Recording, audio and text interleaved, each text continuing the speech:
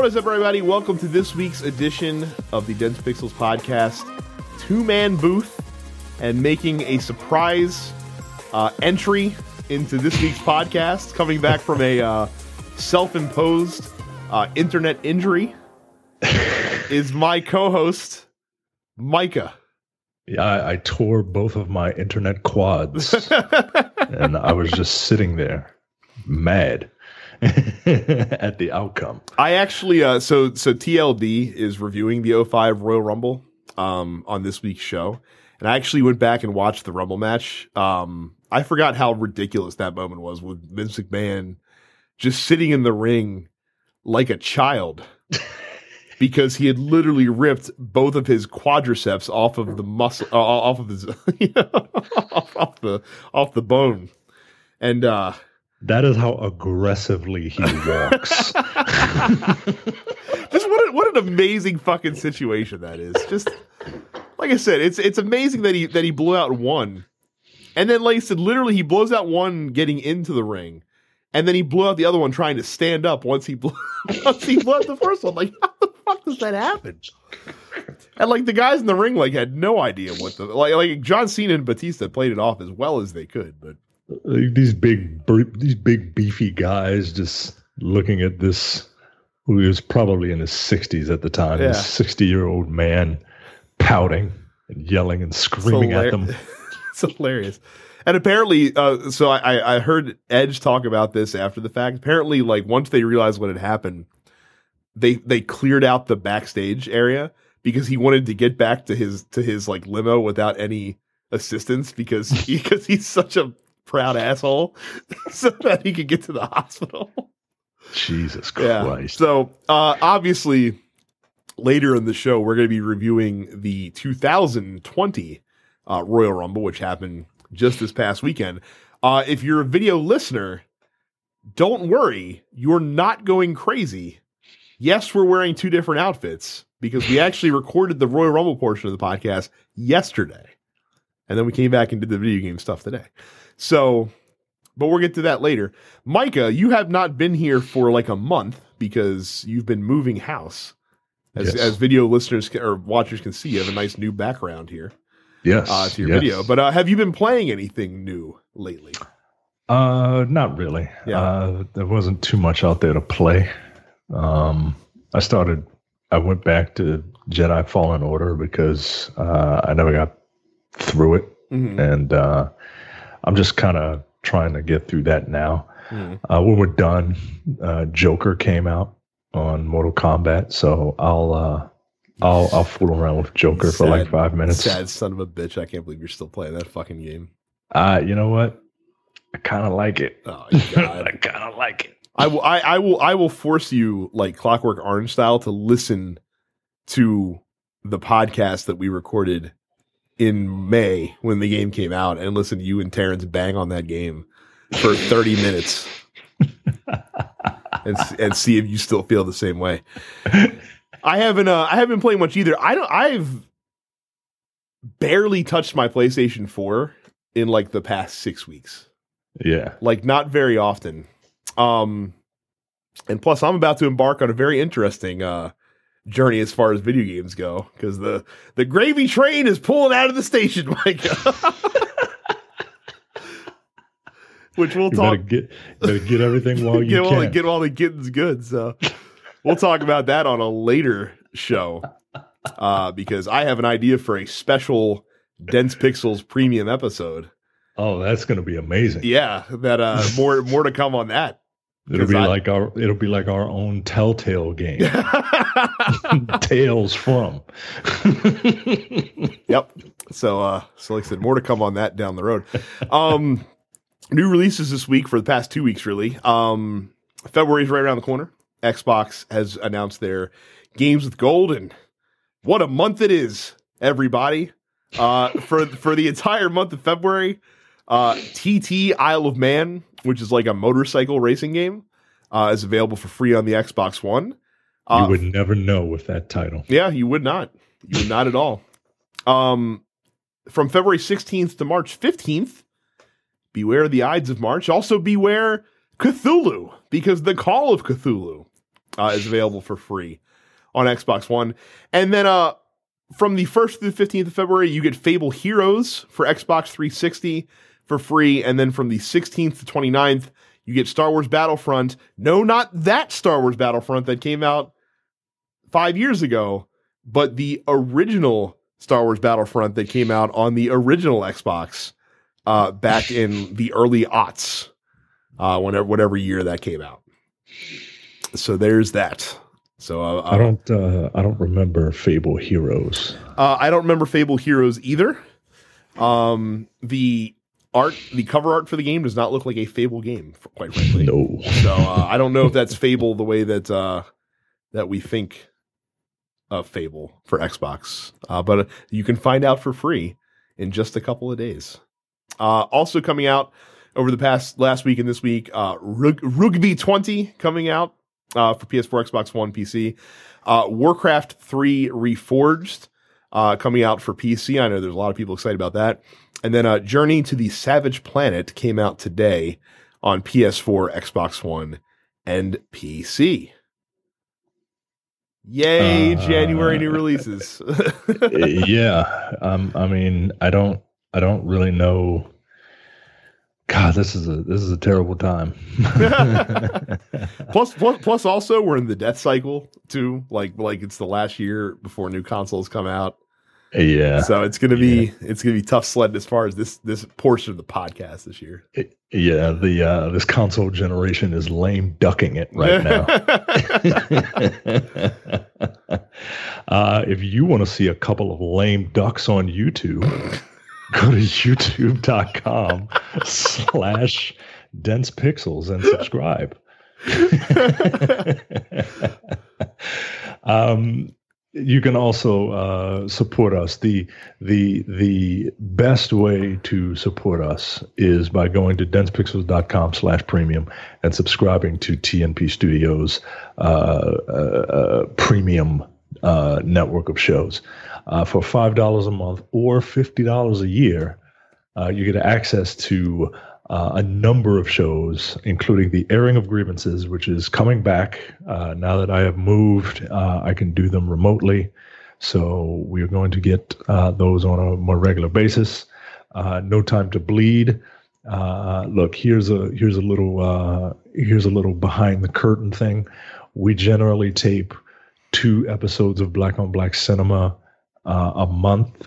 But what we're going to do now is tape 1 episode of Black on Black Cinema and 1 episode of No Time to Bleed. That way you are guaranteed to get a monthly episode of No Time to Bleed. And now that I have said that, it will never we have to do it. The real reason you subscribe to our premium slate of shows, The Men with the Golden Tongues. Fuck yeah.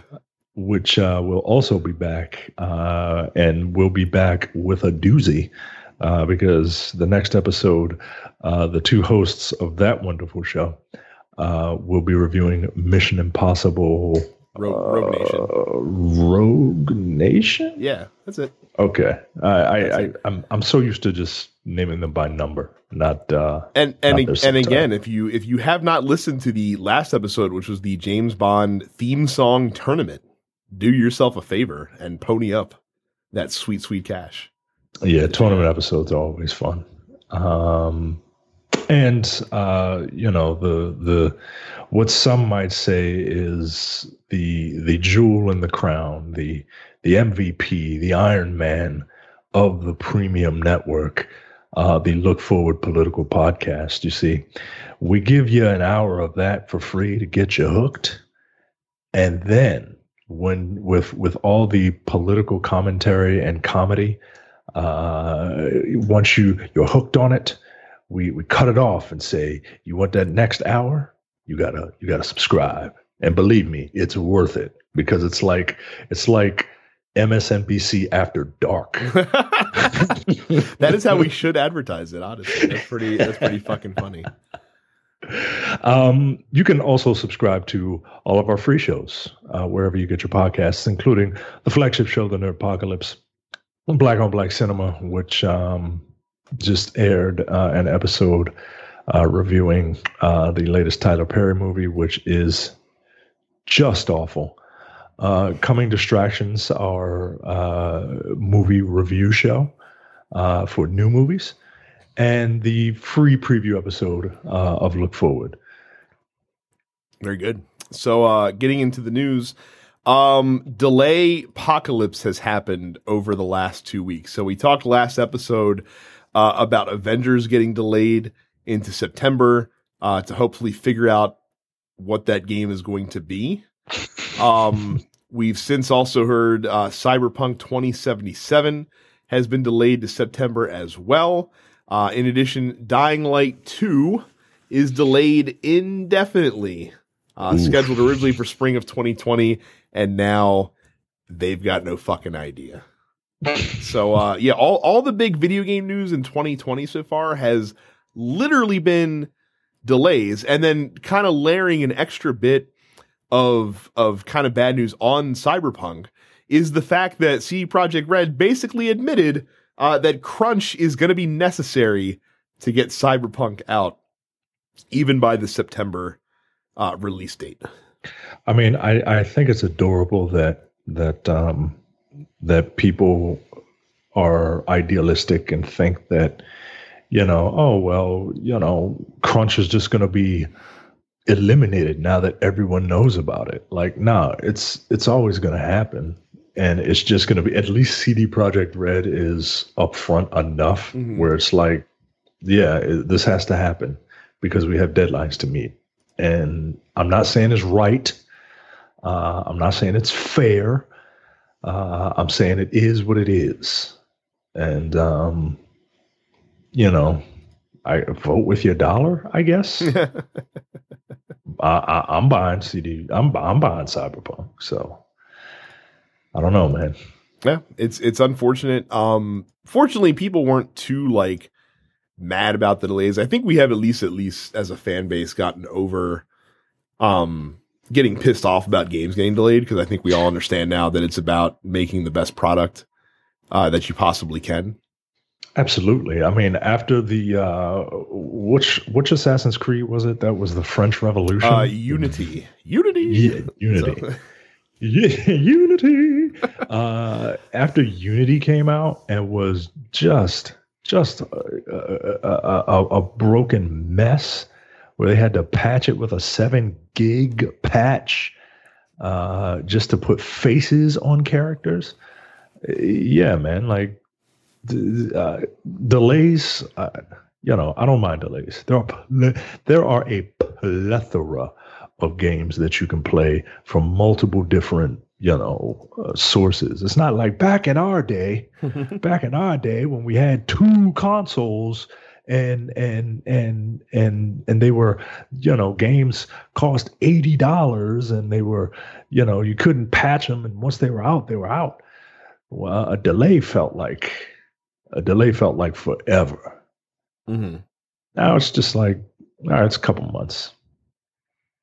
Big deal. Yeah. So they'll be there. I just think it sucks that a lot of these games are now going to get pushed up very close to the new consoles dropping, which I think is not an ideal situation. But what are you going to do? Can't do nothing about that. Yeah. So look, we have a lot of fun on this podcast at the expense of Bethesda, particularly around Fallout 76. Mm-hmm. And we like to get our jollies in it, poking fun at that just fucking shit show of a video game that they released. But if you're gonna bang on them when they do bad, then you have to also report when they do good. So we reported it. Well, we didn't report it, but we talked about a couple weeks ago how there's this glitch that people could walk up to people in the game and literally steal their entire inventories. And Bethesda didn't know what to do. Well, apparently they have made good on this by essentially players that were affected. They cloned earlier versions of their characters to replace the stolen items, which means in some cases they literally doubled the stock that players had of some of those items, which some of them are very valuable. And then they also gave the players 8,000 8,250 atoms. Atoms are the premium currency in Fallout 76. Now, to put things in context, if you buy the, Fallout First premium Fallout 76 membership, you get a monthly allowance of 1,650 atoms. So basically, you get 5 times more. Yeah. Or they've given some players 5 times more as like a make good for this situation. I'm always a little leery of giving out like premium currency as a thank you. It's like, isn't it just like a free hit of a drug that they kind of want you to get? It also kind of shows you the level to which they value the currency. Like, if you're willing to just give this shit away for free, like, how the fuck should you value it to give them money for it, kind of thing? Exactly. But I don't know. I guess that's just us thinking. Yep. But hey, they took care of those kids. Yeah. Good for them. Took care of them, and hopefully they gave them all that premium currency so that they can hurry up and spend it and buy some more premium currency. So, and apparently there's some weird like altruism now going on, because like the players that had their inventories doubled by accident, like they have more shit than they know what to do with. So now they're just giving away like items in game to people. Which like I said, considering the amount of like class textualization, like things that have been going on inside of Fallout 76 anyway, is an amusing thing.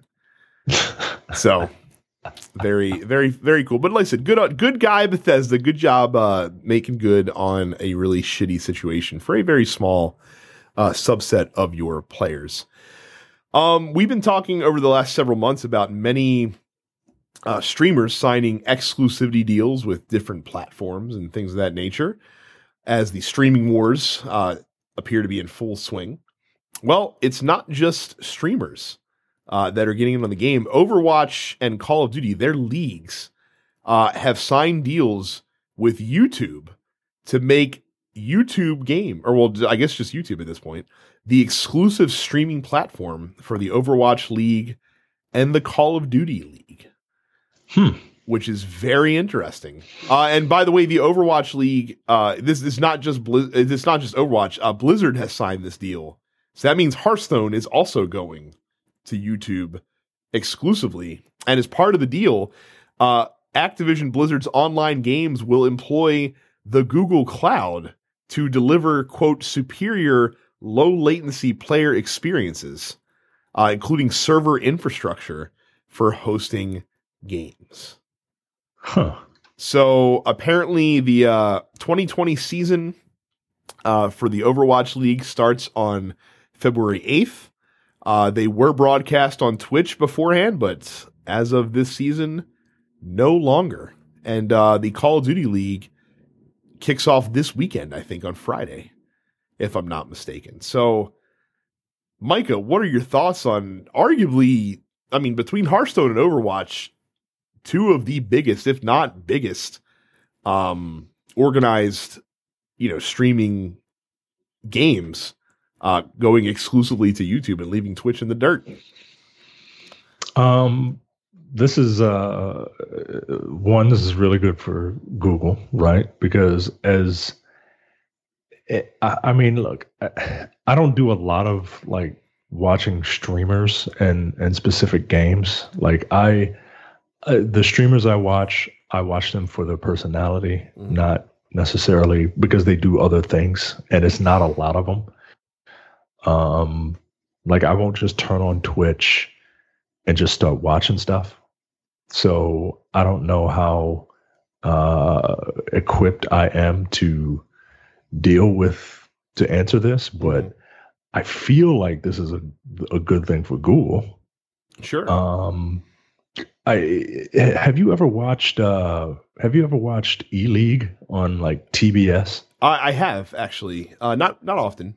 Not often, but because it comes on at like midnight or something stupid like that here. But so like Disney XD also does a lot of Overwatch League broadcasts as well. And if I'm sitting around at home on a Saturday afternoon or a Sunday afternoon, and there's nothing like I've watched my football for the day, not fucking NFL, get the fuck out of here, soccer. If I watch my football for the day, and there's nothing, and I'm just kind of just lazing about, not really doing anything, I'll click over to the Overwatch League stream. I've done that a time or two before for sure. Now, does this mean because I could have sworn watching E-League one time that I saw Overwatch. So does this mean that all these Blizzard games and Activision games they won't even be televised on that, right? I don't think that has anything to do with one or the other, because the Disney XD stuff had nothing to do with Twitch. Like, there was no Twitch partnership involved with that. That was just a different broadcasting venue. So I don't think one hand has anything to do with the other in that case. Now, what's interesting, I think, so Twitch, you have to go to Twitch to watch stuff. So like Twitch can promote this content, but you still have to be on Twitch to watch it. And if you're not like a gamer per se, or if you're not someone who's inclined to watch Twitch, you're not going to find that content generally. But if you do play games and you don't watch Twitch, chances are pretty good that you probably use YouTube.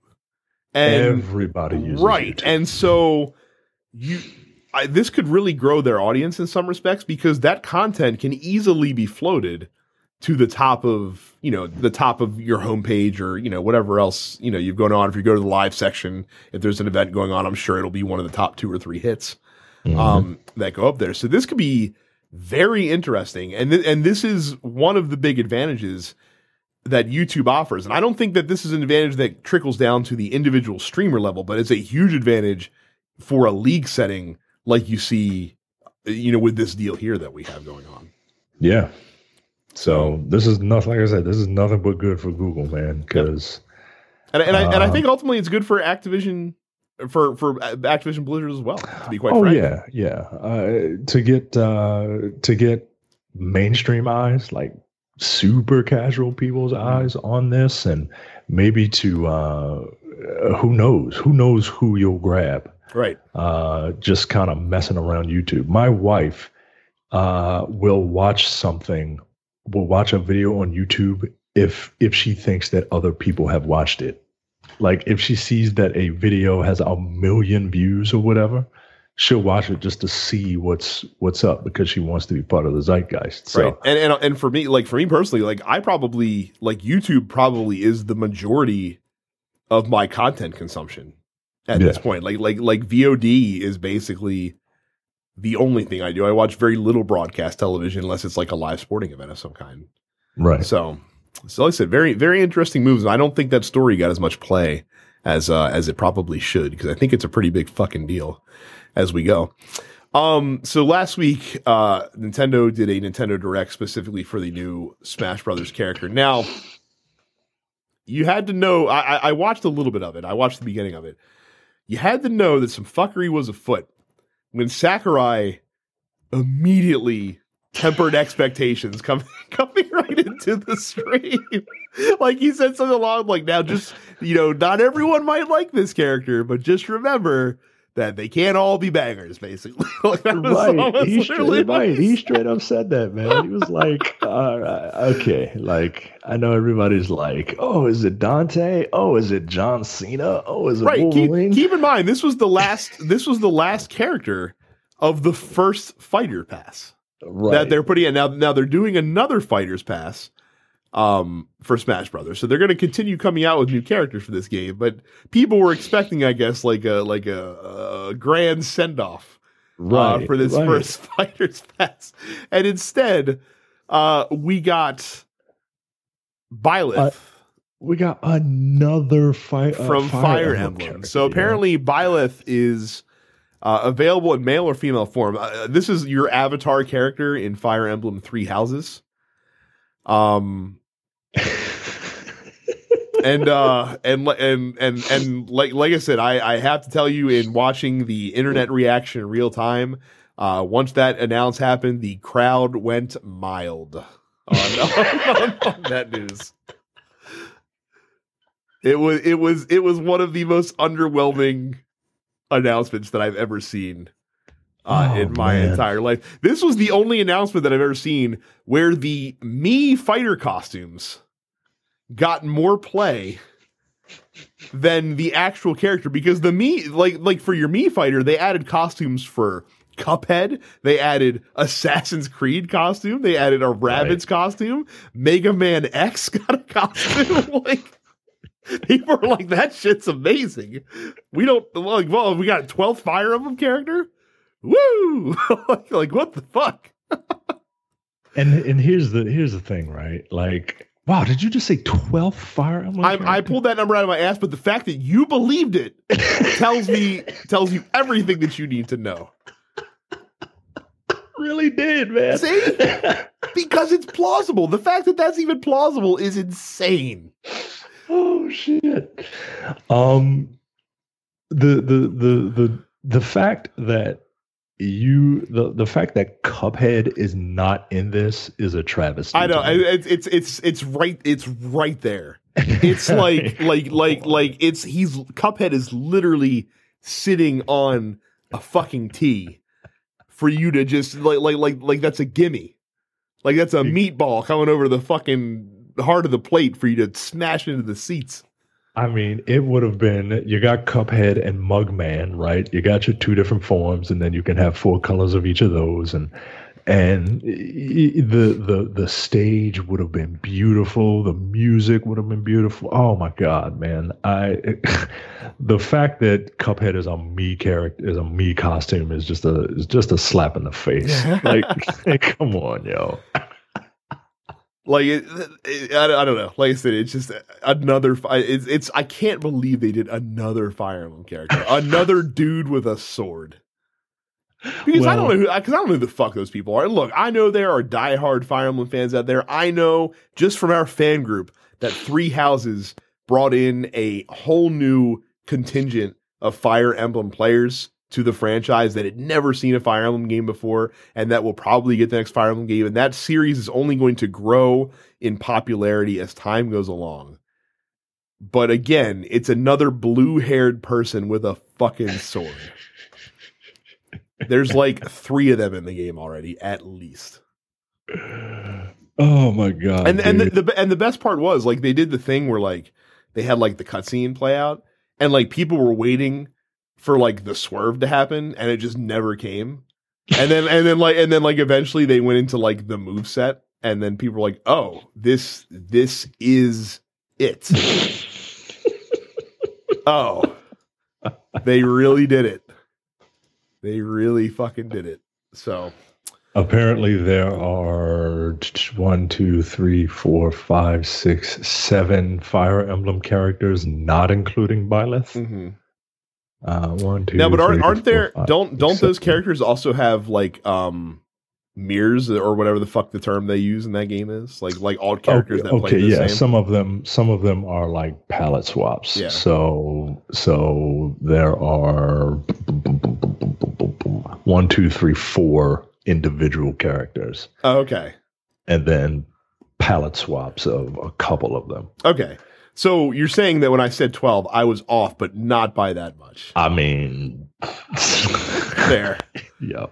Fire Emblem literally constitutes 1/10 of the Super Smash Brothers Ultimate roster. Now. Look, I'm talking all this mess right now. I'm going to talk about Fire Emblem in a little bit, but when I saw this, it feels unacceptable to me. Like it feels like it's too much. Like who is that for? Who is it for? Even the Fire Emblem fans are like, guys, this is too many Fire Emblem characters. Like you need to settle down. Like, at least the other characters, from what I understand, are like legendary characters. Like Byleth hasn't been around long enough to be a legendary character. You know what I mean? So I don't know. I don't know, man. Well, you got a whole new season of characters to look forward to for Super Smash Brothers Ultimate. I gotta see what the first one is. We shall see. Yeah, because I really thought they would kind of go outside of the box.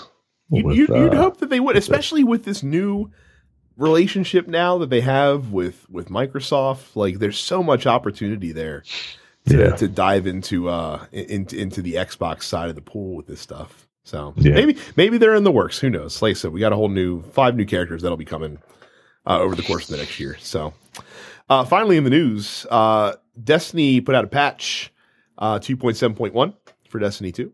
It broke a lot of shit. They had to take the game down for emergency maintenance today, apparently. But as the fans of Destiny are wont to do, they data mined the patch and found that there is a mission that will likely lead to the restoration of the lighthouse on Mercury, which means Trials of Osiris is coming back to Destiny. Finally, people have been wanting Trials to return for pretty much the existence of Destiny 2. If you guys remember when Destiny 2 first came out, they had Trials of the Nine, which was a new version of Trials of Osiris, which was not well received. That ended after the first year. I don't even know if it made it to the first year of Destiny 2. Bungie said for a while that Trials of the Nine is not expected to return. It was on hiatus indefinitely. Once they made elimination, like 3v3 elimination, a regular playlist in the Crucible pool at the beginning of when Shadowkeep came out, there was a lot of rampant speculation that you were going to see Trials of Osiris specifically return to the mix. And now it seems that one of the worst kept secrets in Destiny has been spoiled at this point. It's bittersweet news for me because I'm using this to springboard into an interesting conversation. And that is that, Micah, I don't know if I'm done with Destiny or not. Like, I might actually be done with Destiny is the better way. Okay. I was about to yeah. I've skipped this season entirely. I played through most of the season when Shadowkeep first came out, the season of the Undying. But this new season that came out, I have not touched, just because I've been busy with other things and lots been going on in my life outside of video games. But I haven't felt like the yearning to come back to Destiny. I think, look, this is a time that every Destiny player faces, right? And normally, it's just Destiny burnout, right? Because as fun as Destiny is, it eventually it can feel a little samey. And you played it on a regular basis, and you were good at it, right? But other stuff comes out, and things that are a little more interesting come out, and at this point, I'm just kind of waiting for like Cyberpunk and stuff like that to come out, and that's what's really got me going. You'll be back on Destiny. I'm sure I will. Yeah, you'll be back on Destiny. It is cool. Like it's kind of wild because like you'd think that the seasonal structure makes it harder to walk away from the game. In reality, it's just the opposite. Like I'm kind of like sitting back, observing this season from afar, saying, there's some cool things happening, but I don't feel like I have to get into it this season. But when the next season does roll around, I won't feel like I missed anything, if that makes sense. Yeah. So it's interesting. Like I said, I've been at a crisis of faith with that lately, and I was wondering if I was going to go back. But you're probably right. I'm sure that once I've had some, once I've gotten to miss it, that I'll be back into the fold. Yeah. So, but yeah, so that is your quick news for the week. Go to www.densepixels.com/Amazon for all of your Amazon purchases. When you go to www.densepixels.com/Amazon, you help us out. Every purchase you make, we get a little bit of a finder's fee. It's not much, but it is the easiest way. If subscribing to densepixels.com/premium is the best way, going to densepixels.com/Amazon for your Amazon purchases is the easiest way. Right. And look, from now, starting very soon, I no longer have to feel guilty about telling you guys to purchase your video games from www.deathpixels.com/Amazon. So the guilt will have subsided within me. So the only big topic of the week we have. So we've been doing our top fives. Me and Carrie did it at the end of the year. Terrence came back to the show after a couple weeks off. He gave us his top five for the year for 2019. But it's Micah's first time being back since we laid out all the top five lists. So Micah, I am curious, in no particular order, no particular order, except I would be curious to know at the end which is your game of the year for 2019. In no particular order, I really enjoyed Borderlands. Mm-hmm. Borderlands was exactly what I wanted, and I got it. And I got a whole lot of it. I have 2 characters at level 50, and I'm working on a third slowly. Borderlands is one of those games where I could just kind of pick it up and just kind of veg out. Maybe that's what I need to jump back into. I haven't really been playing Borderlands for the last month or so, and I haven't touched the new expansion content at all. Yeah, I haven't done that yet. That's what I need to do. I haven't like Mad Moxie's like Handsome Jack Casino something. Yeah. So. But yeah, I Borderlands is a fun game that you can always just kind of go back to.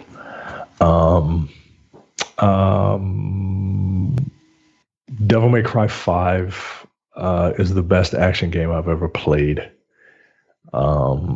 It just is, man.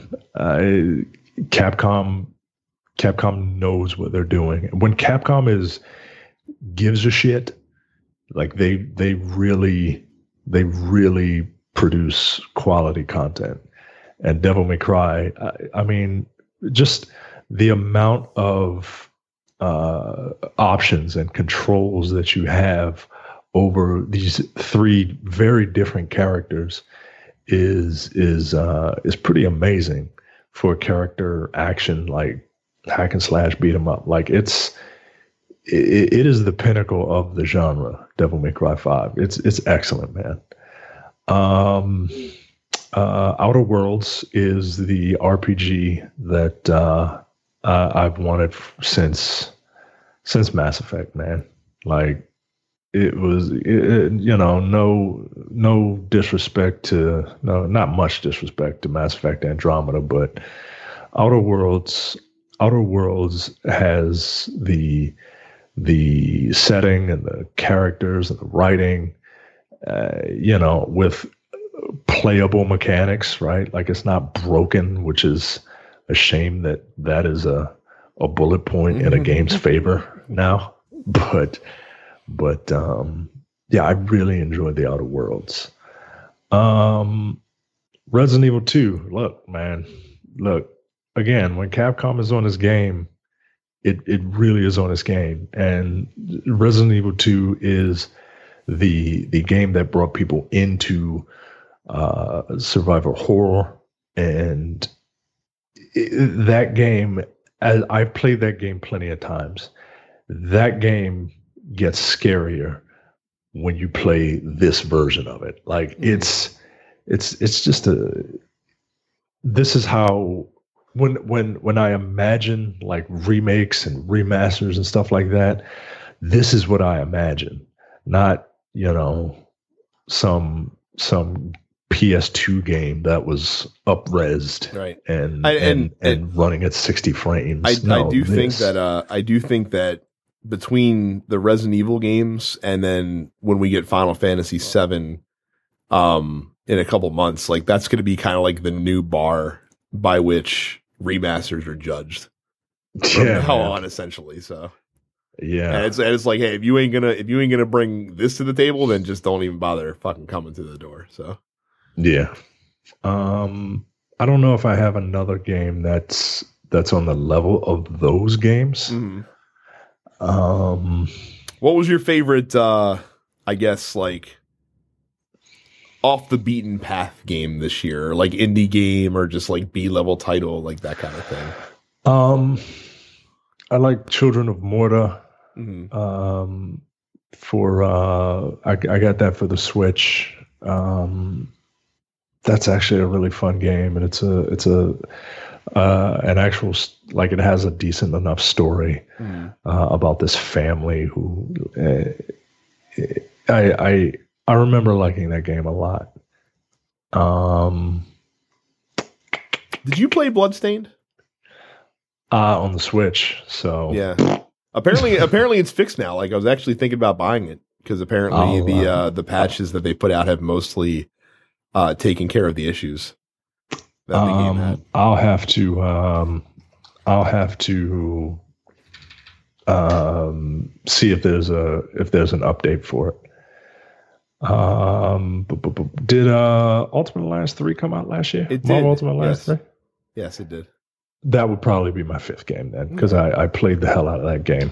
And while I am kind of like, I bought the season pass and I've played a bit of it because I thought they would like add story content, and they don't. It's just like a bunch of remixed versions of areas that you've already explored with different modifiers.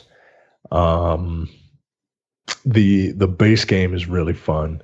I don't know if the expansion is worth it, but I bought it because, my boy's going to be in it. And of course, he's the last one. The Doctor Doom expansion pack, well, the Fantastic Four expansion pack. But yeah, that'll probably be the 5th game because I played the hell out of that game. So of your 5 then, what is your game of the year for 2019? I mean, it's a toss up between The Outer Worlds, which fits my aesthetic in terms of how I like my fiction. I like science fiction and stuff like that. But on a pure, like, visceral gameplay level, it might be Devil May Cry 5. That's interesting. That game is the best in its genre. It is the best in its genre. And I can't say that about the other games on my list. So, I mean, Terrence had that as his number 1 game of the year as well. I guess by default, it kind of has to be the official Dense Pixels endorsed game of the year, which with an honorable mention to Outer Worlds, because Outer Worlds did show up on 3 of our lists. Oh, there you go. This year, so I guess there you go. So if you were looking for the official Dense Pixels game of the year, it would be Devil May Cry 5 for the year 2019. So very cool. Well, I'm glad that I'm a little surprised that your list was very much like a chalk pick list. Yeah, it was. I mean, as many games as I have played, that's just the type of gamer I am. I'm more of a mainstream gamer. Like I'll delve into, like, I'm starting to open up to like more indie games and stuff like that now that I have a Switch.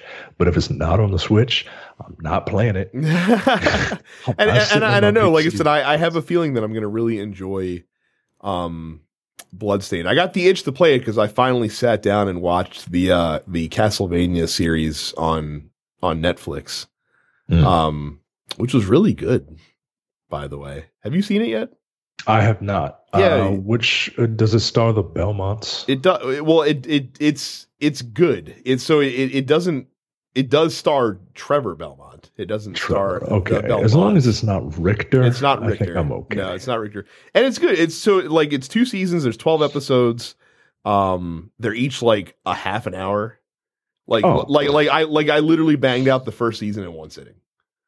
Oh, okay. And I didn't know they were a half an hour. I can do that. Yeah, it's very good. There's some surprises that I won't spoil for you, but if you like Castlevania 3, like if you're in that part of the universe, that's kind of where it resides for the most part. And they sure wait a while to throw that fucking Castlevania theme at you, but when they do, it's a doozy. Friend of mine warned me about that. He's like, I'm not gonna tell you when it happens. He's like, but it fucking happens, and you're gonna be fucking geeking out for it. And he was correct. Awesome. So awesome. We're going to do the housekeeping now. Obviously, if you want to hear the Royal Rumble talk, don't stop the podcast. Stay tuned. But if you're checking out, you're not going to listen to our review of the 2020 Royal Rumble. We will just tell you to make sure that you follow, join our fan group on Facebook, densepixels.com/fans to get there. As Micah mentioned earlier, wherever you get your podcast, subscribe not only to Dense Pixels, but all of the other fantastic TNP Studios shows that we make for your enjoyment and pleasure. Subscribe to this channel on YouTube, youtube.com/densepixels. And again, consider becoming a premium member by going to densepixels.com/premium. And you can follow Carrie on Twitch at SubItsCarrie. You can follow Terrence at Apparition410. And you can follow me on the Dense Pixels YouTube channel. I may have more time to start streaming soon. I'm going to maybe see if I can put aside a day a week to do that. That's kind of a unofficial resolution that I made.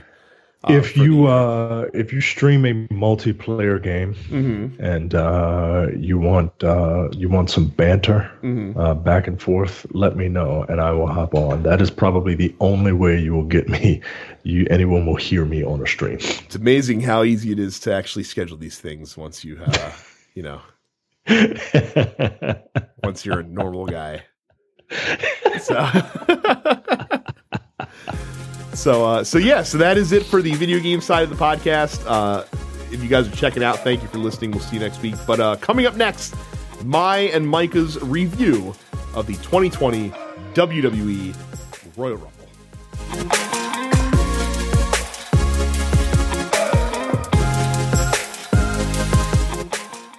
So, Royal Rumble this past week, past Sunday, from Houston, Texas. Of course, you guys know if you listened to the show before, this is mine and Micah's favorite event on the calendar. It might not be as good as WrestleMania usually, but god damn it, the Royal Rumble match is just too much fun, and now we get two of them every year. The Royal Rumble match is the greatest storytelling device that has ever been created for professional wrestling. That's a bold claim that is 100% correct. Yeah, and this past Royal Rumble, at least with the men's Royal Rumble, is a pitch perfect example of why it is awesome. We are going to get into it because holy shit, did Brock Lesnar just do the "This Is Your Life" Brock Lesnar like career tour for the first half of the entire Royal Rumble. We will get there. There were two matches on the pre-show that would have probably made the normal card in any other pay-per-view because the Rumble takes over an hour for each one. You got to bump these matches down. I was pleasantly surprised with the Sheamus Chad Gable, Shorty G matchup that they had with each other. It was a really good match. I thought they were going to actually just do like a Sheamus squash because this was his return match from injury from a while back. But these guys put together like a 17-minute match basically that was really well performed. Sheamus has a lot more like mat-driven, hold-driven offense than he ever has had before. He used to be pretty much an impact guy. And it looks like he has evolved his style a little bit. Chad Gable continues to be one of the best mid-card hands in WWE. It would be nice if he could figure out a personality that works, that goes with his wrestling skills, because he's got like a future Intercontinental Champion vibe all over him. What say you about the Chad Gable Sheamus matchup? So I didn't get a chance to sit down and really pay attention to these two matches because we had other stuff going on. But I agree with you with Shorty G. He's got all the talent. He just doesn't have the physical stature, and this is kind of a looks-based business. Like you gotta have some size on you. Well, look, we've learned that all he has to do is grow his hair out and grow a really straggly beard, and then he too can be a world champion one day. But Sheamus gets the win with a brogue kick to the surprise of literally nobody who pays attention to professional wrestling. Yeah. The other pre-show match I was expecting more from. Humberto Carrillo unsuccessfully challenged for the United States Championship against Andrade. These guys specifically have put on better matches than this. It wasn't very crisp, and the ending was kind of a prelude of more to come from these guys. It was, Andrade won on a roll up. That's usually not how you end a feud, typically. So I'd imagine that these two will probably be wrestling again at some point. Now, is it me or did Humberto Carrillo just come out of nowhere? Well, he was on NXT for a hot minute. Like he was like an up and comer on NXT, and then for reasons unknown, I guess Vince McMahon thought he has like a great look or has a great skill set, or I don't know. Like they shot him up to the card pretty quickly and have put him in with other Mexican wrestlers, essentially. He's a very good wrestler, but he's not. There's nothing to his gimmick that really, has made him get on anyone's radar yet. Yeah, he's got like this Ultimo Dragon looking like chest piece. But, I'm not necessarily getting an Ultimo Dragon vibe from him. And, he seems like a good dude. Rey Mysterio, a couple of months ago, we're really putting him over. Like, hey, man, you are the future of the Latin, wrestlers in WWE, and I love you, man. And I was like, wow, Rey Mysterio really put his dude over, man. I would accuse you of being overly racist, but that was actually a pretty good Rey Mysterio impersonation. So. But yeah, we're going to see more from these guys. So it'll be interesting to see if I don't think they're going to put the belt on Humberto Carrillo though. Like it's like he managed to get from NXT to 205 Live to the main roster in like 6 weeks, basically. Yeah, it's very odd. And what belt would you put on him? It's tough though. It's tough because like I guess they value him more than being on 205. But is he really ready to hold like a mid-card championship? I don't think so. No, man. Not yet. Especially considering who's been holding those belts lately. Like, it's not like they're putting them on up-and-comers recently. Like, AJ Styles had it before. Rey Mysterio just had it recently. AJ Styles had it recently. Shinsuke Nakamura has the Intercontinental Championship right now, so... it appears that these belts are just like the foreign belts now, because WWE knows that you've got these wrestlers from all around the world. That's what the first W is in WWE, but they don't know what to do with them, either because they don't let them talk or they don't talk the way WWE wants them to talk. Mm-hmm. And by talk, like these people know English, like I mean, like the scripts, right? Right. And but they know that I guess they know that wrestling fans will pitch a fit if their darlings don't receive some sort of recognition. Like I saw Shinsuke Nakamura yesterday, and then I was reminded that he was the Intercontinental Championship and that the belt looked different. Yeah. That is correct. It's like, what are they doing with it? Not much right now. All right, quick tangent. Uh-huh. Does WWE have too many belts? It's not that they have too many belts, I don't think. The problem is that you have 2 world championships currently. Now, more now than in any other point in history before it. Do the world titles now feel wholly distinct? Because you remember, like, especially during the aughts, during the first decade of the 2000s, like when they had both world titles, one of them was definitely of higher stature than the other one, and which one that was, flipped depending on whether Triple H had it or not. But for the most part, one of them had a higher stature than the other one did for different periods of time. For the first time ever, like the Universal title that Bray Wyatt holds doesn't feel lesser than the WWE Championship that Brock Lesnar holds, because the shows finally feel distinctly different, I guess. Yeah. But the problem is that the Intercontinental title is not being used as much in the same way that it used to be, where it used to be like the belt that you got on the way up the card. Yeah. essentially. Yeah. Like now it's firmly like the belt that they're throwing around the mid card with guys that just happen to not be in the main event right now, but typically would be at any given time. Yeah. So it's weird, but we'll see. Yeah, if that it changes. is. What do you think about? What do you think about? I mean, I know Brock Lesnar ain't carrying two damn belts. Like that is a quote from him. But I've always wondered, like, all right, well, you got to show you each show has its own champion. Why not have a WWE champion like at Night of Champions, the Universal and the WWE champion fight to be, king of WWE or whatever. I mean, they've done that before. But I don't think that works when you have two separate shows. I mean, Brock Lesnar can't even show up to one show, much less being on two shows.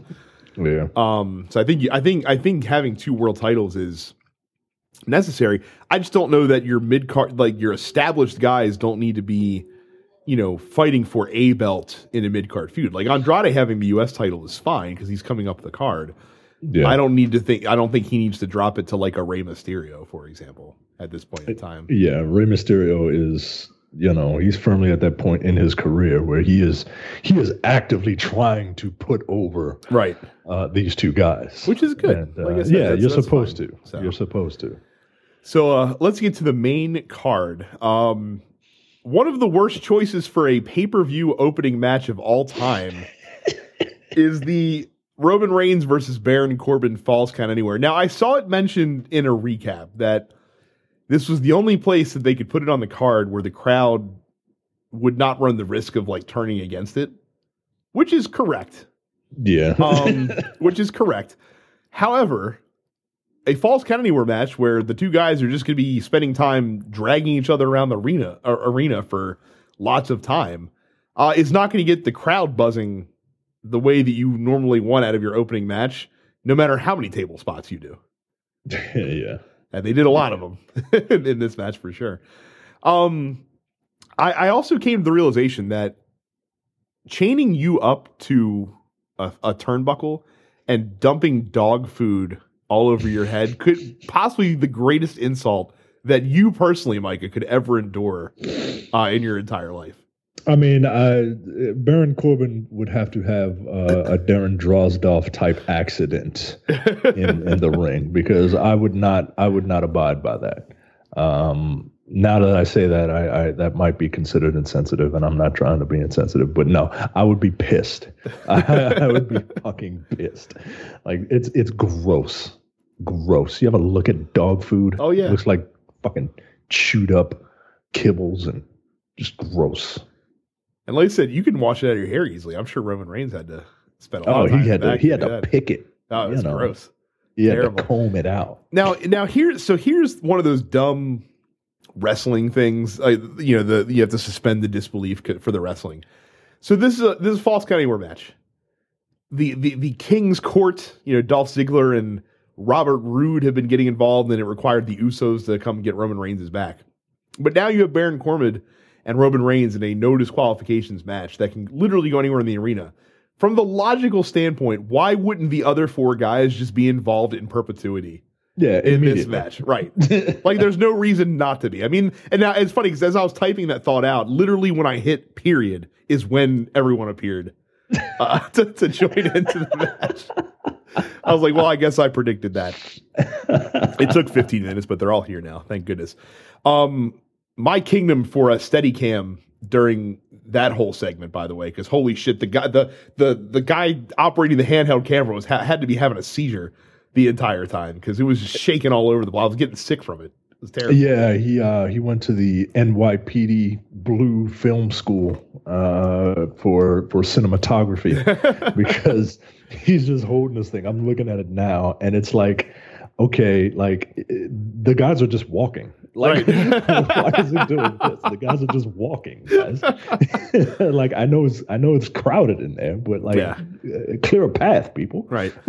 Now, I will say, the ending of the match was pretty cool. So basically, Reigns and Corbin fought out to the Astros dugout, and then Reigns speared Corbin on top of the dugout and pinned him right there. By the way, happens less frequently than you might imagine that a falls count anywhere actually has the fall happen anywhere. Normally they find a way to get themselves back into the ring, which completely defeats the fucking purpose of the match. But so I'm glad they decided not to do that here. Yeah. Goddamn, that match did not need to last 25 minutes though. And please God, can we be done with this fucking feud between these two? Yeah, it's kind of dumb, man. Like I just don't understand. Like, I like Corbin, right? I think he's a great heel, and I like Roman Reigns. It's just that the reason they're fighting, I don't even remember the reason they're fighting. Is it just? I feel like it just came of disrespect. Like Corbin, like was like I'm the king of SmackDown, and Roman Reigns like you're a bitch, and he took offense to that. You know what I mean? Like I don't think there was I can't remember if there's a specific inciting incident that caused this to happen. Yeah. So yeah. I mean, it's fine, right? It's wrestling. You don't need a but it shouldn't last for 3 months. Yeah, you know what I mean? Like feud. I don't mind a long feud, but it's got to be like of substance. Right. You know there's got to be stakes. Like there's still nothing on the line, but just bragging rights between these two guys right now. Exactly. Like, where are the feuds where the livelihood of a child is on the line and all you have to do is climb a ladder to own a child? Oh my God. What a I'm if the dudes on Time Limit Draw are listening to this, and Johnny is, so Johnny can pass this along. I feel like they have to do SummerSlam 05 at some point. Because between the custody of Dominic match and then Shawn Michaels just showing his ass in front of Hulk Hogan, like that's a fucking fantastic pay-per-view to review. But crap. So there you go. So we get from that right into the Women's Royal Rumble match. Now they only had 10 announced entrants into this one.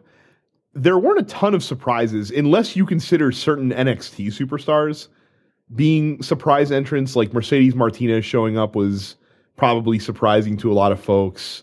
Chelsea Green, who wrestled on Raw recently, Shotzi Blackheart, that kind of stuff. The few legitimate surprises. So Molly Holly came back. She was the number 3 entrant into the match. Is Molly Holly a surprise at this point? I mean, she's still not around. She's not around for this kind of stuff. You know what I mean? I kind of expected it. Okay. That's fair. I guess you would lump Beth Phoenix into the same category then.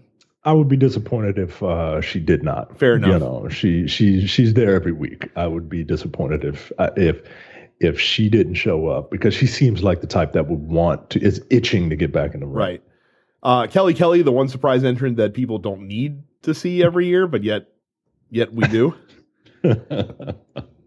And then look, a lot of people were really upset about this last one. So we'll talk about Santina Marella up at the top at number 29. So listen, there were a lot of folks out there that were really upset because Sasha Banks was not in this Rumble match, but Santina Marella was, and had a funny moment with Beth Phoenix and Natalya. Like say what you will, that was fucking funny.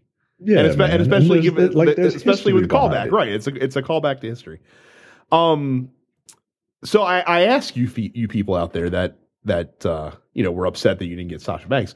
Would you have rather Sasha Banks had come in at 29, last for 5 minutes, and get ignominiously tossed out of that match? Like, would that have made you feel better just having her in the match but not do shit? Right. Because I feel like those are your options. So, or have her win it, because I feel like if she won it, people would have a problem with it. If she came in at 29, won it, the way people are acting now, I feel like people might have an issue with it. I don't know what would be worse, right? Like, what would get more backlash? Her coming in and not doing anything, or her coming in late and just kind of winning it? Do you need the answer to that question? Do you not remember the Daniel Bryan 2015 Rumble when he just got eliminated halfway through the match with no fucking build up at all, and the fans turned against the match the rest of the way? And at the back they put Goldust came out next, and Goldust's like Titantron thing starts with Shattered Dreams. I forgot about that part. So I don't think I get why people are upset that Sasha Banks wasn't in it. Plus, I heard she was injured. Like she had some sort of I heard she had some sort of injury, which is and it was her birthday. So it was her birthday. Man, come on, yo. Yeah. let her eat cake, man. But look, like I said, Santina Marella cobra'd herself. Like that shit's hilarious. And it was funny, man. It was funny. It takes the piss out of it's a silly moment, and it takes the piss out of remember when Santina was the first Miss WrestleMania? Yeah. Like that's Miss the whole on, yeah. Man. Like, come on. Like the this is comeuppance for that. This is WWE Apollo. Like, hey, we kind of messed up. So, couple big moments. I don't know what the fuck's going on with this fucking I can't think of her goddamn name now. Mandy Rose Otis situation. But man, how shitty do you have to be Kofi Kingston and have be known for all these amazing Royal Rumble saves, and then like in one night like fucking Mandy Rose gets a better save than anything you could have ever done. Because it was completely out of nowhere. Like she gets thrown over the rope and people are like, oh shit, she's out. And then the camera cuts over. There's Otis fucking on the ground with her standing on top of him. That shit was hilarious. It was hilarious, man. It was hilarious. I kind of like this like weird love triangle thing that they're doing. Right. And then it backfired later because he caught her and then he tried to catch Sonya Deville at the same time and it eliminated both of them. So like that stuff was fucking hilarious. I'm curious to see how far they go with this, right? Because Sonya Deville is an out and proud lesbian wrestler. I think she's one of the few that is actually like out. And there's a lot of allusions to, before the match, both of them were being interviewed and Sonya Deville said, if it comes down to the two of us, I'll go over the top rope because I'll never turn on my partner, right? And meanwhile Otis is trying to shoot his shot, right? And it's I don't know, man. I'm very curious. I'm curious about this. If they play their cards right, they could have the end of this feud be Mandy Rose being like a legit mega heel in the women's division. Because I don't see any other way this feud ends other than Mandy Rose coming out being like one of the most hated wrestlers in the company. Oh yeah. So they just have to play their cards right and they got to take their time. But I think that they could do it for sure. What do you think about Alexa Bliss using Bianca Belair's hair to stave off an elimination? I mean, look, I love Bianca Belair. I feel like Bianca Belair is like almost there. I feel like I think they think she is there because I mean, if you look at the fact that I think she was the Iron Woman in the match. I'm pretty sure. I don't think that Charlotte was in longer than she was time wise. I'd have to go back and see. But between how they booked her, I mean, she also had like 8 eliminations or something stupid like that. Yeah, in the match. Yeah. So between how they booked her in that sense, and then you go back and she looks strong as shit at Survivor Series as well. I feel like that they have her earmarked for bigger things. And probably not too long from now. I hope so because she's got the look and she's got like I think she's got the personality. But there's a sneaking suspicion that I think that WWE thinks she's kind of like where Braun Strowman is. Like Braun Strowman is a great attraction and can move and can work and is okay on the mic, but they haven't really they've tried, but they haven't really done anything. And I don't want that for her. I want her to be up there with. I want her and Shayna Baszler to be what Charlotte and Becky Lynch. Yeah. I want that type of elevation for them.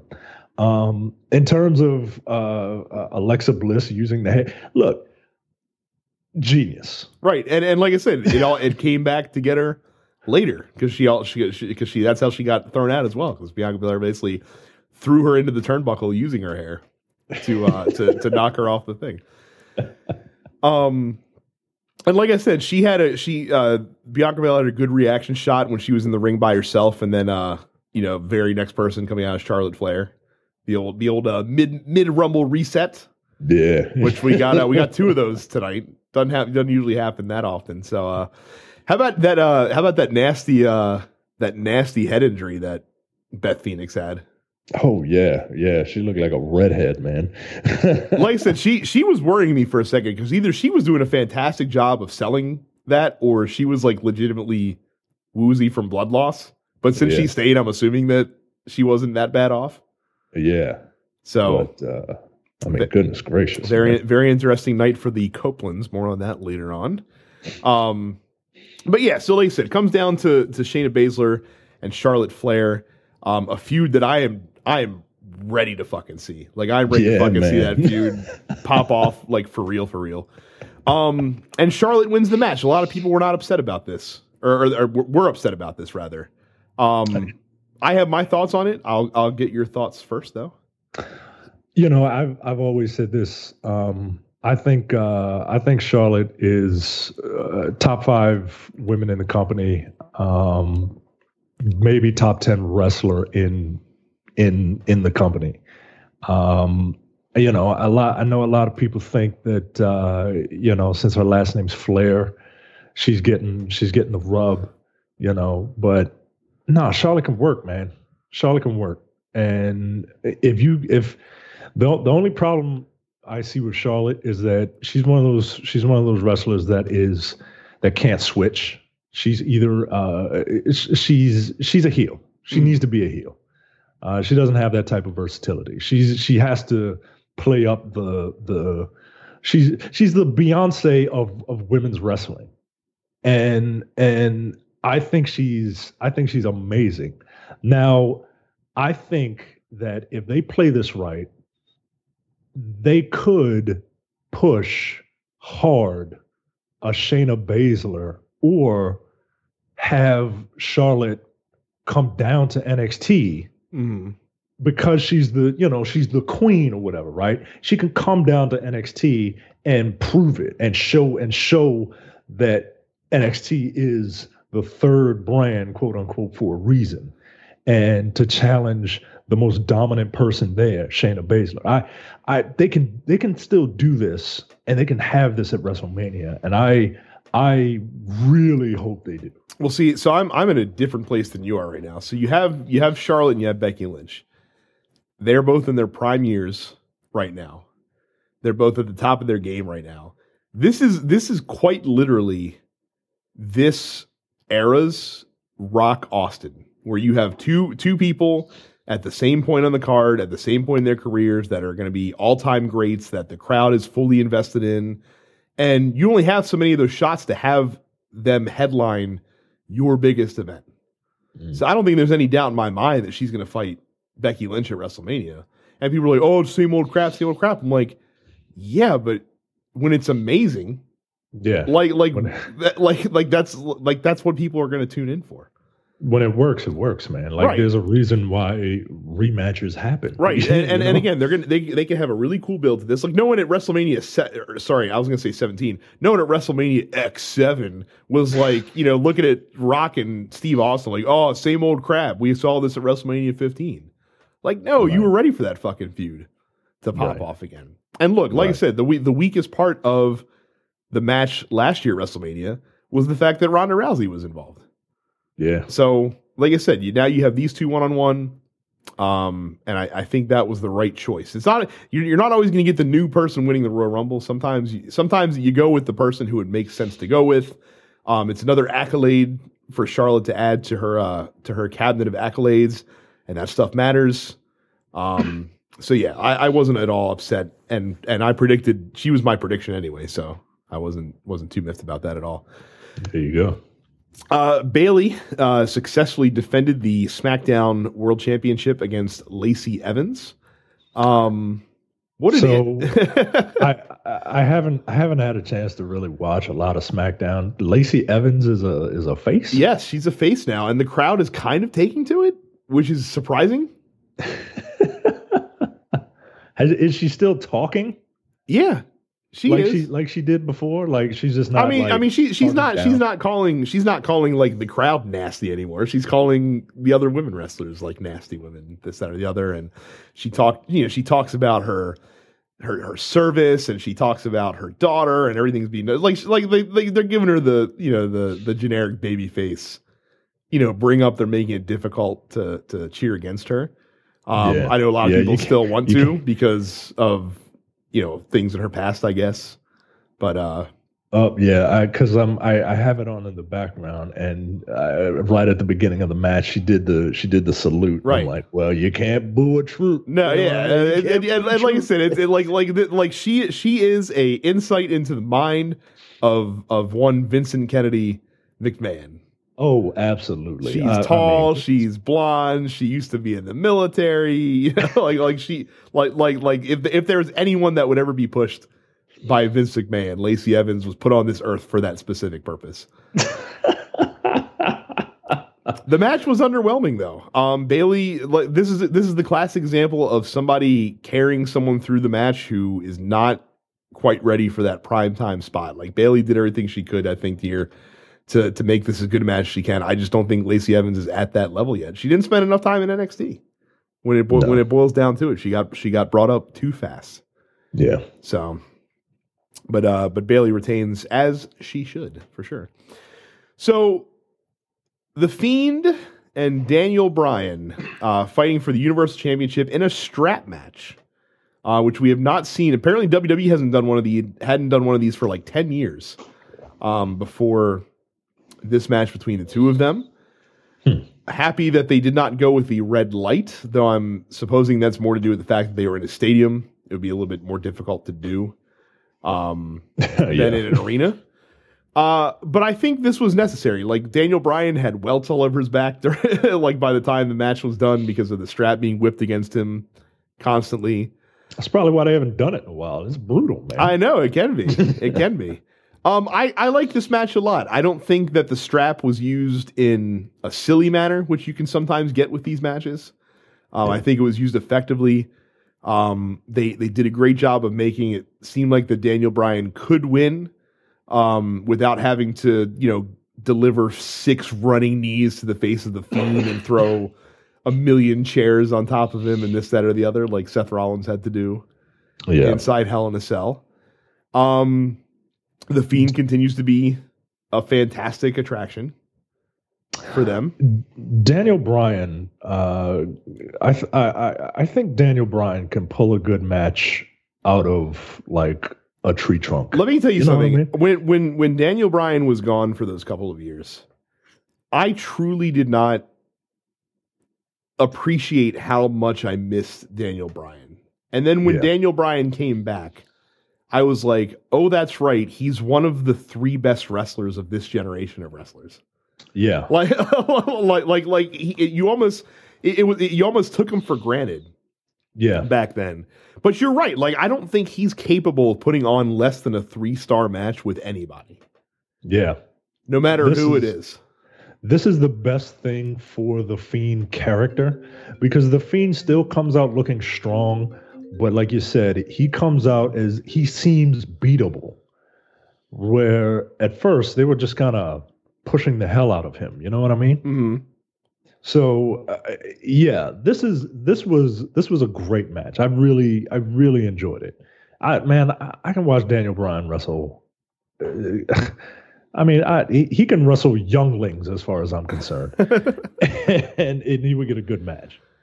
Yeah, like I said, just a really good match. He really is like this generation Shawn Michaels, basically. Yeah, man. So he's amazing. Yeah, so that was a really good one. Also, Mandible Claw Slam, good finisher. Yeah, good finisher. So yeah, nice little twist, man. Yeah. Nice little twist on an old favorite. I'm gonna choke you to death and give you a concussion. So Becky Lynch versus Asuka. Raw World Championship. So here's the problem with this match. It's a very good match. It's better than last year's match between the two of them at this same event, for my money. However, the problem is, because of the build-up, and because we got to see who won the Royal Rumble earlier in the evening, we watched this whole match where the outcome was absolutely not in doubt. Yeah. The only time I thought for even a millisecond that Asuka would win is when Becky Lynch feigned being knocked out by that kick. And I thought that she might have been legitimately knocked out. And I was like, the only thing they can do is to possibly like call the match and, award her the title. Yeah. So other than that, I did not think for a second that anyone but Becky Lynch was going to win. Yeah. And when things like that happen, you need to put on a good show. And I think these two did. I think that Asuka is, and Kairi Sane, I think they're criminally underused, and they're underused just because they don't speak the Queen's English. I feel like, like Asuka is amazing, and she's another wrestler that just kind of brings it out of people. And the story that they were leading up to with Becky Lynch, just kind of like, yeah, I've beaten everybody. Now what? Mm-hmm. And she's like, oh, you brought it. I gotta find my fire and all that, and but it's true with Asuka. You know what I mean? Like, she can bring it out of you, and she brought a good match out of Becky Lynch, who, I don't hate Becky Lynch, but I'm not like enamored with Becky Lynch like I feel most people are. Yeah, it has been an interesting year and a half with her, because I was kind of, when it first started, I didn't get why she had the crowd swell behind her to the like I thought her reaction, like the reason the crowd pulled behind her as much as they can is because it was more of an anti-Charlotte sentiment. Yeah. At first, and then it kind of grew into this thing, and it kind of capped off at WrestleMania last year. And then she's kind of been just going through it for the last year or so. Like, she's never really felt threatened. Yeah. To me. But she's also not like Goldberging people either. You know what I mean? Like, it's not like she's just dominating people whenever she wrestles them. Right. It's like to use the Austin analogy, right? Like, yeah, Austin was hot, but Austin had the ultimate adversary, Vince McMahon. Right. It doesn't get any bigger than Mr. McMahon. Right. And it literally took them a year and a half to get them in the ring with each other. Right. When you've got literally the whole company against you, like, that's where, the rattlesnake comes out. Whereas Becky is just kind of like, yeah, I'm the man. And I've proven it again and again. Right. And again, that's why, even though her and Charlotte is, same old shit, I think that they have an opening now to tell a more interesting story between the two of them, essentially. Yeah. Because now, going into WrestleMania, since she has truly beaten everybody, Becky Lynch has, I don't know who's going to win that match. Truly, I don't. Yeah. So we'll see how that goes. The main event, the men's Royal Rumble match, Brock Lesnar entering himself at number 1 to do the only thing that he felt was worthy of doing, and that is going the distance and winning the Royal Rumble. To what end, I have no idea. So look, there's a lot of people that really did not like the first half of this Royal Rumble match. My wife is one of them. Really? Yeah, she was like, I'm so tired of this. And I'm just like, but what you don't understand, the thing that makes this amazing is just how stupidly absurd this is. Right. Like this is so absurd. Like, it's not even funny. And they faked you out a couple of times. So it starts with Elias. Elias had a fantastic moment breaking the fourth wall, singing a song called Sacrificial Lamb as he was going down to the ring. Knowing exactly what was happening. And I was here for Brock just being completely exacerbated with him as he was fucking malazing his way down in the ring. And then, Brock comes down, beats the shit out of him, throws him in the ring, and then throws him out of the ring. So Eric Rowan comes out, whatever. He lasted 2 seconds. Robert Roode comes out, whatever. He lasted 2 seconds. John Morrison comes out, whatever. He lasted 2 seconds. Like, Brock Lesnar was just murdering people in the ring, basically. So then Kofi Kingston comes out. And people are like, oh, shit. Like, here we go. Like it's revenge time. Like, Kofi's going to hang in there. And he did. And then Rey Mysterio comes out. Another guy that's had issues recently with Brock Lesnar. And people are like, all right, I'm seeing the story beats. And then Big E comes out. And they triple team Brock Lesnar. And they start the finisher parade on Brock Lesnar. They work together. And then all of a sudden, Brock Lesnar just eliminates all three of them. All of a sudden, Brock Lesnar turns into an SNK boss. He read all of their inputs and was like, nope. I loved it. Dude, this is what I'm talking about when we talk about the Royal Rumble being an excellent storytelling device, because it does callbacks, it can start new feuds, it can continue feuds, it's amazing. And I loved how they booked the first half of this Brock Lesnar gauntlet match, where you have to establish that you have to reestablish that Brock Lesnar is Brock Lesnar, right?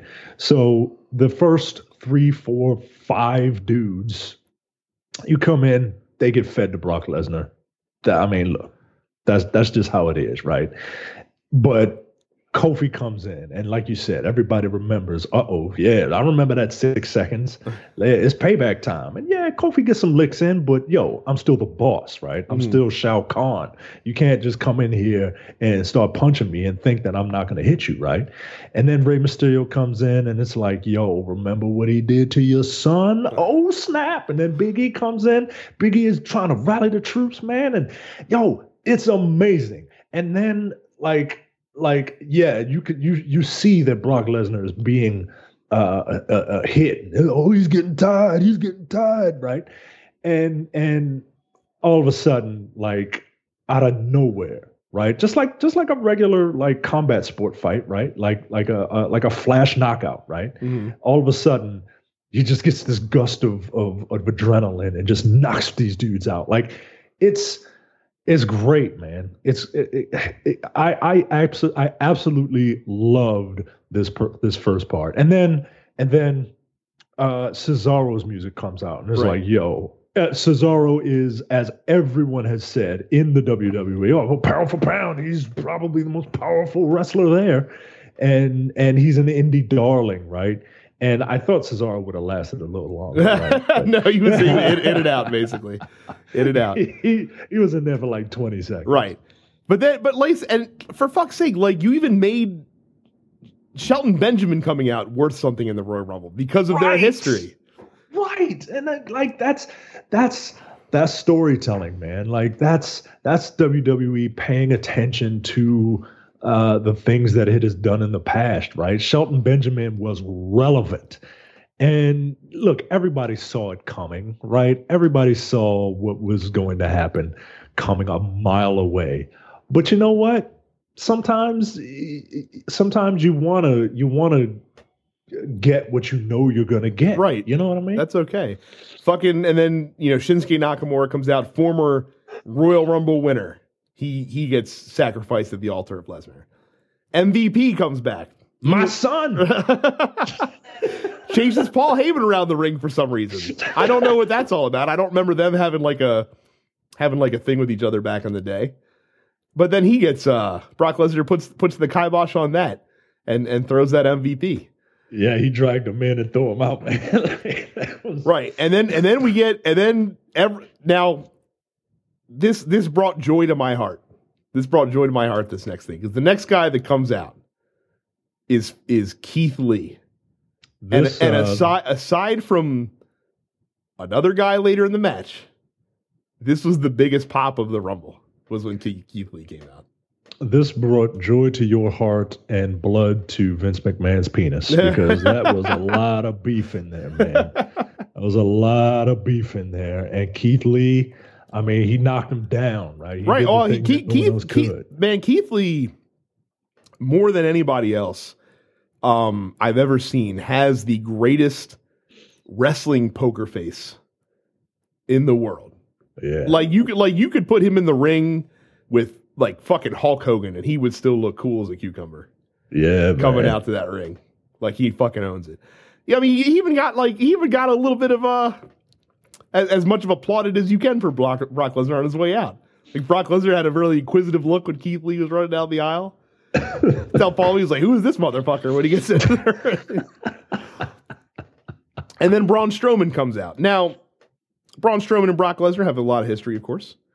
The only thing I did not like here is that this was a Sting caliber Mensa decision from Keith Lee and Braun Strowman to fight each other with Brock Lesnar still in the ring. Yeah, guys. I mean, I know there's a lot of testosterone in that ring, but you gotta think, man. Right. Like Brock Lesnar's tired, he's beat up.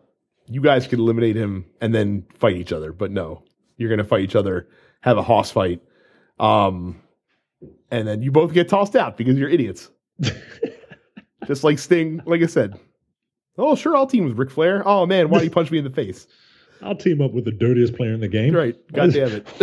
How'd you get that nickname? With my blood rival. So then Ricochet comes out, and then Drew McIntyre comes out. Now, here's the only thing that I think that they did poorly with this Brock Lesnar thing. So, of course, the obvious callback to what Brock Lesnar was doing was the Austin 97 Royal Rumble. And the thing that's so memorable about that Royal Rumble is Austin is chilling, sitting on the turnbuckle without a care in the world. And then they have the camera close in on his face. And all of a sudden you hear the guitar riff of Bret Hart's music. And he's like, oh shit. like it takes that caliber of a wrestler to do that. I don't know what John Cena was doing this weekend, but they really should have had like a John Cena type for that specific moment. I feel like. Yeah, I could see that. Like how Lesnar got ditched because Ricochet gave him a low blow and then McIntyre Claymore kicked him out of the ring, which was fucking awesome. Was cool, but it felt it didn't live up to the moment that they were creating for that situation. Yeah, I kind of see that. It'll be very interesting with these two down the line. It will be, and like I said, they laid the seeds immediately. Yeah, for that match. like at that point in time, you could have just booked Drew McIntyre to win the fucking match because it was very clear. Yeah, what the future held. Yeah. Once I told myself whoever eliminates Brock is probably going to win the Royal Rumble. Yes. So we'll skip ahead a bit to number 21. And Edge is a liar. He is a lying son of a bitch.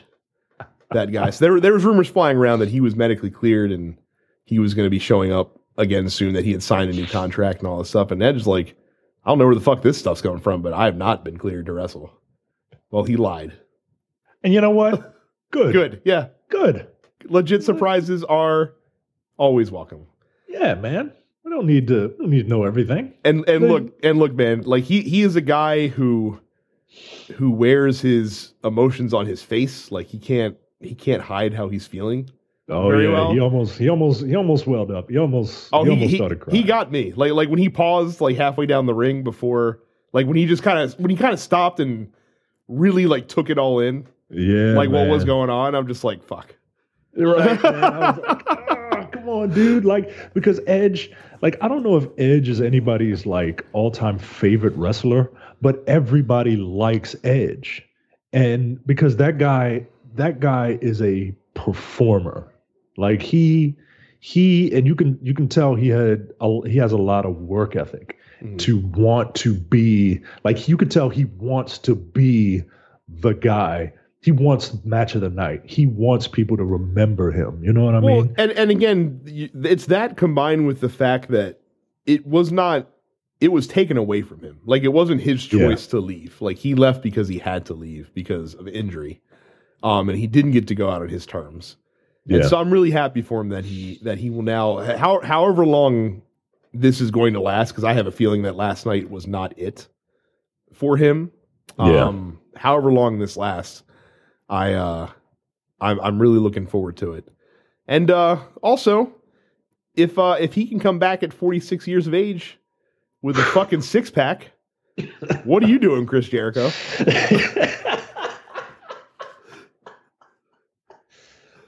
That man hasn't wrestled for 9 years, and he's coming out more cut than you got going on. So, yeah. Now, I will say, are you familiar with "It's Always Sunny in Philadelphia"? Yes. Edge looks like an extremely ripped version of Rickety Cricket. His face has seen some shit. He has seen some shit. Yeah, that is true. I'm very happy that he appears to be back for at least the foreseeable future. Like, this doesn't appear to be a one-off, and I'm very happy for him because he, like I said, man, he's a dude that you could tell he just loved wrestling, and like you said, it was stolen from him. Yeah. So because we had the so many sacrifices at the feet of Brock Lesnar. The back end of this Rumble was overloaded. Like there came a point where there was like, I think when Seth Rollins came out at 30, there were like 8 guys left in the match, and all of them were like viable winners of the match, which does not happen all of the time. But yeah, so a couple other things. Let me tell you something.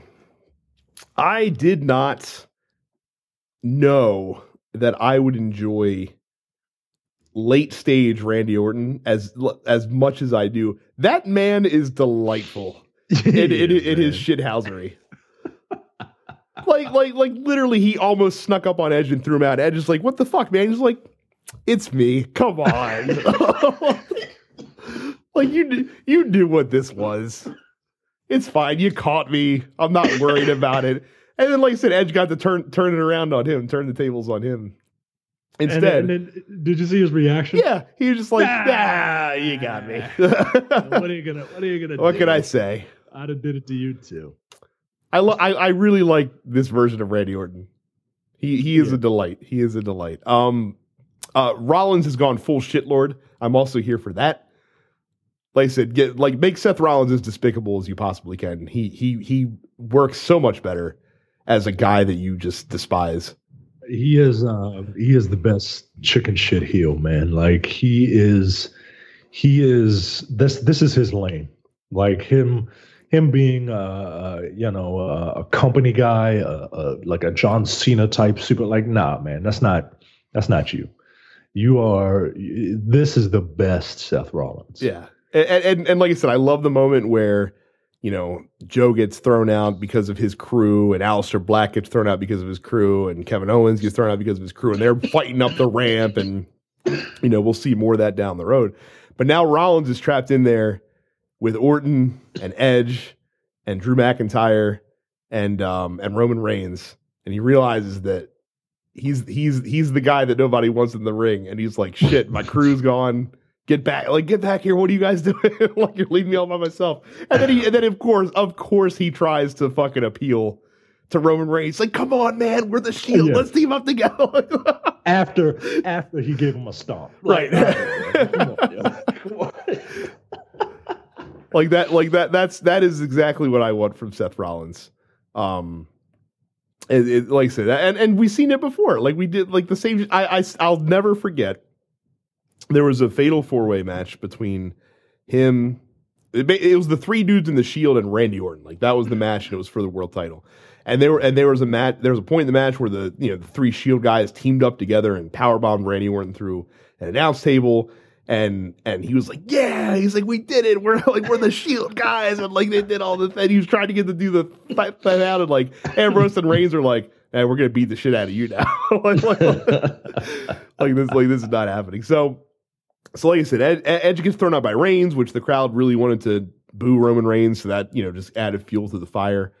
And then Drew McIntyre throws him out. So Drew McIntyre is getting his shot. I really felt for that dude, man. Like, that was another emotional moment, right? Where, and Michael Cole even brought it up. He was like, "This man was fired from WWE, but he fought hard and he came back.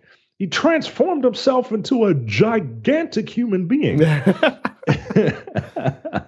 And but yeah, man, I'm happy for that dude, man. Like, I think he has personality. He just hasn't been able to really kind of unleash it. You know what I mean? Well, and it's funny, you and I got to see kind of the beginnings of this, because he's been kind of rolling out this new, like, I'm not a douchebag Drew McIntyre persona, where like he's like playing to the crowd a little bit more, and being a little bit more carefree and just kind of being himself a little more. We went to a house show about a month ago, you and I did, and got to see the groundwork being laid for this, which is kind of cool to see it pop out. But yeah, so like I said, Drew McIntyre. And again, it's interesting for me to observe, because I remember, post Benoit, I fell out of wrestling for a little while, as a lot of us did, because that was rough. And then CM Punk kind of brought me back into it. The pipe bomb promo, of course, was I got my attention. Started watching again after that. Yeah. And the first event that I went to afterwards was TLC 2011 down at the Royal Farms Arena here in Baltimore. And the dark match was Alex Riley taking on Drew McIntyre. And Alex Riley was the over guy in the match. Like Drew McIntyre was on his way down. And it's kind of just cool just to see, 9 years later, how things change for folks. And like I said, the right guy won, I think, here. I think that when you go through, there really wasn't a better choice to have a Rumble winner than McIntyre. I thought this was going to happen a year ago, honestly. I guess it just took me a little longer to get there. But like I said, he'll now get a really high profile match at fucking WrestleMania against Brock Lesnar. He's probably going to win. I think that the build up between them should be interesting, especially if we get to see his personality really just unleashed, because he's a charming motherfucker. Drew McIntyre can be. Yeah, he is, man. And so yeah, it was a really fun Rumble match. I really did enjoy the totality of it, even with the Brock Lesnar shithousery going on. Yeah, I love that part, man. I loved it. Maybe I'm on an island, but I thought it was, because you don't see that often. You know what I mean? And which is one of the, Brock Lesnar never wrestles well because he gets booked like that. So well, and again, people were like, people were bitching about, it's making Kofi look bad. It's making Shinsuke Nakamura look bad. It made Keith Lee look bad. Like, no one's getting hurt by getting tossed out by Brock Lesnar. Like, come on. Right. No. All right, yo. All right. I mean, I'm very curious to see how people would book certain matches and book certain people, because you can't push everybody. Well, and the other thing too is that, and I was making this point in the thread that we did last night, is that you have to keep your top guys looking strong, because that way when Drew McIntyre beats Brock Lesnar at WrestleMania, that's going to feel like a huge deal because of how strong Brock Lesnar has been booked. Right. Like if Becky Lynch manages to overcome Charlotte at WrestleMania, or vice versa, that's going to be a big deal because of how strong each other have been booked leading into this. Like it's necessary to make those guys at the top of the card built up, because otherwise when they lose, you won't care. Exactly. You don't have 20 years worth of, legendary matches like with The Undertaker. When Brock Lesnar beat the streak, like, people couldn't believe it, right? Like, they thought somebody botched it somewhere. And then when the Titantron came up 21-1, they were like, I guess this is for real. And yeah, it was. And it was shocking. And it showed you, oh, holy shit, Brock Lesnar is the guy that you need to beat now. And look, I like how they're booking Brock Lesnar. I don't. It makes the title feel like it's worth something. Mm-hmm.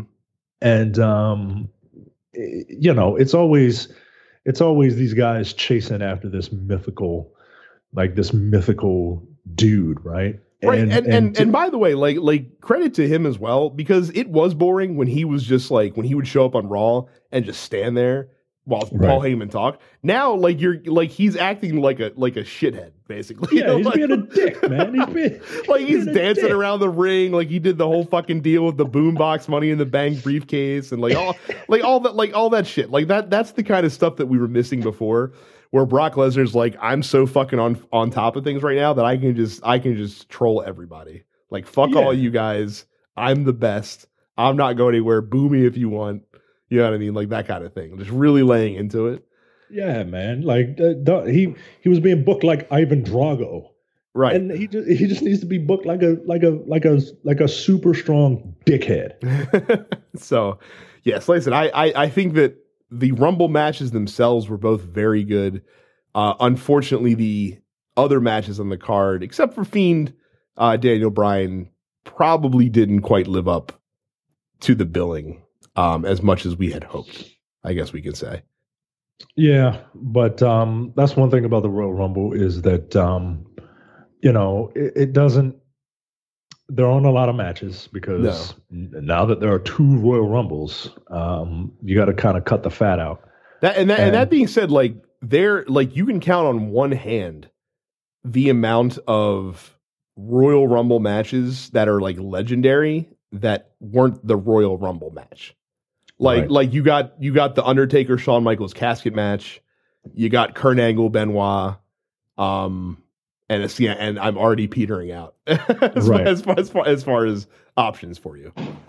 So that would be an interesting list for someone to compile the top 5 non-Royal Rumble matches. Yeah. So, but yeah, so that is our review of the Royal Rumble. We will see you again for one of these after WrestleMania, which I cannot believe is a little more than 2 months away. Yeah. At this point, it always sneaks up on me every fucking year. But thank you, Micah, for hanging in a little bit longer. Thank you guys for listening, and we will see you all the next time. See ya.